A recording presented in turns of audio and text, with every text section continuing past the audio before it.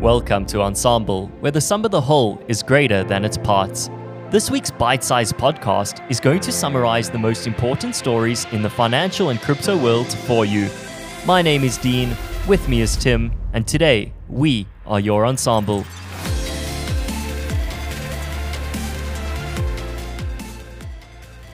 Well, Dino, after Google's I.O. day last week, this week it was Apple's turn to unveil some of their big announcements. And it wasn't as big a focus on AI as Google had. But this week for Apple, the focus was all about the glasses. So Apple's in essence got two big announcements. One is an announcement, one is a rumor that has come to light. The first is Apple intends on releasing their own headset, which will take on Meta's Oculus. And we are yet to see what type of features they may integrate. But what will definitely be fundamental from that is the integration into the Apple ecosystem. And the second rumor that we have seen on the internet is Apple's purported glasses. So what's going to happen is users will be able to get their subscription into their glasses, and it will become a digital screen, in essence similar to an Apple Watch, and users will have various data points available at their eyes. So as we know, Apple is the biggest tech company, one of the biggest companies in the world, and everyone thought the metaverse was dead. And really what the metaverse is just this transition to us moving more of the world into the digital space. And Apple's announcements today have really confirmed that, you know what, the metaverse isn't dead. Roblox, Fortnite, all of these major gaming and metaverse digital world companies still have huge numbers. And now that we have the biggest tech company in the world moving further into this space, maybe there is some hope yet for the metaverse. It may be slightly different to Zuckerberg's intention of how he pictured the metaverse. And as we've previously said, Ensemblers, a year ago, every one of Meta's call had a focus on the metaverse, whereas now there's a big focus on AI and publishing different adverts. But hopefully Apple will bring this back to light in a very different way than we've seen before. And just like everyone has moved from Metaverse or Web3 to become the experts in AI, so has the biggest character in the AI space being Sam Altman, who we all know from the company OpenAI. He's got some big news about his Web3 company, WorldCoin. So WorldCoin is a company that's been in progress for actually quite a long time, but it's been on the down low because no one really knew who Sam was until OpenAI's success. So WorldCoin aims to, in essence, scan people's eyes and give them a form of identity to verify themselves on a specific blockchain. And they're using the blockchain because of its immutability, so nothing can be changed, and also because it's fully open source and decentralized, so no government, bank, or central party can remove a user's identity from the company WorldCoin. So the real aim for what they're trying to do is to increase financial inclusion in the whole world. It's definitely been met with some controversy because the intention is to focus on your identity and the financial aspect, but they want to offer different people a basic grant or income to the people on the network. Now, obviously, this goes into a whole lot of debates that various governments face, from the US to African governments, on whether that basic income grant is necessary. But as part of OpenAI's mission, this is something that as part of WorldCoin's mission, this is something that they are pushing. And it is very dystopian. They're going to scan your iris in order to verify your identity. So it is a little bit strange, and it's obviously a huge VC-backed company who's raising the $100 million for WorldCoin. Wouldn't be a surprise if we see that $100 million becoming way larger because of an oversubscription due to what Sam has done on the OpenAI space. So OpenAI itself was in the news a lot this week. It was a busy week for Sam. They had the Senate hearings for AI regulation. How is the US going to regulate, if at all, AI? So interestingly, Sam said something in the hearings that was not expected from a CEO of this nature. So Sam's key points was that AI can do both harm and good to society. But particularly, he focused on the fact that you should only be regulating companies that are large or have specific financial backing at a certain point. So Sam's focus was not to regulate smaller companies who are trying to make it in the space, but rather the bigger corporations who really have a footprint and can have an impact in the AI space. He told them everything they wanted to hear, but what will be interesting if they do go for full regulation is now that he's the first mover and has the biggest network effect through OpenAI, if regulation does come in now, he's building what we call a moat around the business, that it's going to stifle innovation for smaller companies. Dina, I know he mentioned what you said, that he wants small companies to continue to innovate, but if regulation is there, it's going to cost too much for these small companies to innovate. They're not going to be able to catch up to OpenAI, and he's going to have this moat around him and have huge success as the first mover with the network effect.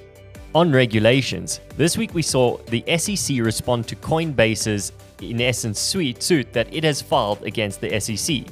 So the SEC turned around and said that they are under no obligation to respond in accordance with Coinbase's timeframes. And this has caused Coinbase to come out into the market and say this is our exact point. The SEC only wants to respond when they feel it's appropriate, and because of them not responding to our requests, every single crypto business in the US is left in limbo. And part of what Coinbase are doing is looking at potentially opening up shop in Abu Dhabi, as we mentioned last week. And there's been some bigger regulation news this week in Europe with MiCA, which is the Markets in Cryptocurrency Assets, basically the SEC of Europe, who have come out and signed officially into law the 525-page document that's been signed by 29 countries that is going to provide a framework for how all companies need to play in the crypto playground starting from early 2024. MiCA definitely aims to have the same regulation across the European Union. And if they can get this right, provided it's not too expensive for different crypto businesses, we may actually see a move from the different crypto companies in the likes of the US moving across to Europe, where they have a centralized base and regulations that are effective and across the border. That is the one criticism at the moment, Dean, that it is a little bit expensive at the moment. They aren't the simplest and easiest rules for blockchain companies to follow. There's a lot of difficulties here. That said, the fact that we have rules and regulations in place, we have the framework, we know what to play within, is going to be a huge benefit. And we're going to see in about 10 days on June 1st, Hong Kong officially launching their cryptocurrency framework. So it'll be interesting to see how banks and institutional traders and investors approach this now that it's all legal in Hong Kong. Tim, going forward, we saw Ledger this week embroiled in a massive saga on Twitter with lots of comments going on about their Ledger device. Dive into this for us. So Ledger, which is the most common and trusted hardware crypto wallet that you hold your keys to your coins, and I know this is a lot of funky words for those not in crypto, but you hold the keys for your coins and your private seed phrases. So what is held in there is considered safe. They released a firmware update this week that included a new product launch called Ledger Recovery. And as part of this Ledger Recovery, to try and assist the end user in case they forget their 24-word seed phrase, they would have ways to write firmware to give you the ability to pull those three different sharded, these funky different words, technical words, but essentially they'll find ways to backdoor pull your seed phrase in a what they say is a secure way.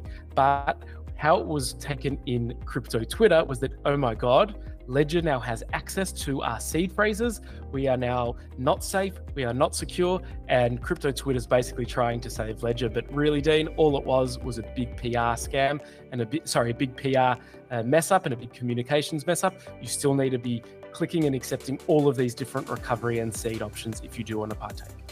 On a more positive note though, Axie Infinity released its popular NFT gaming on the Apple Store this past week.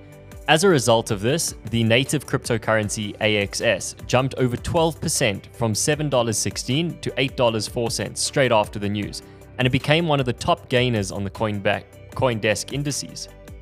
Now, a lot still needs to be worked out here with the economics of it all, how it links in with your wallets, Apple taking 30% fees.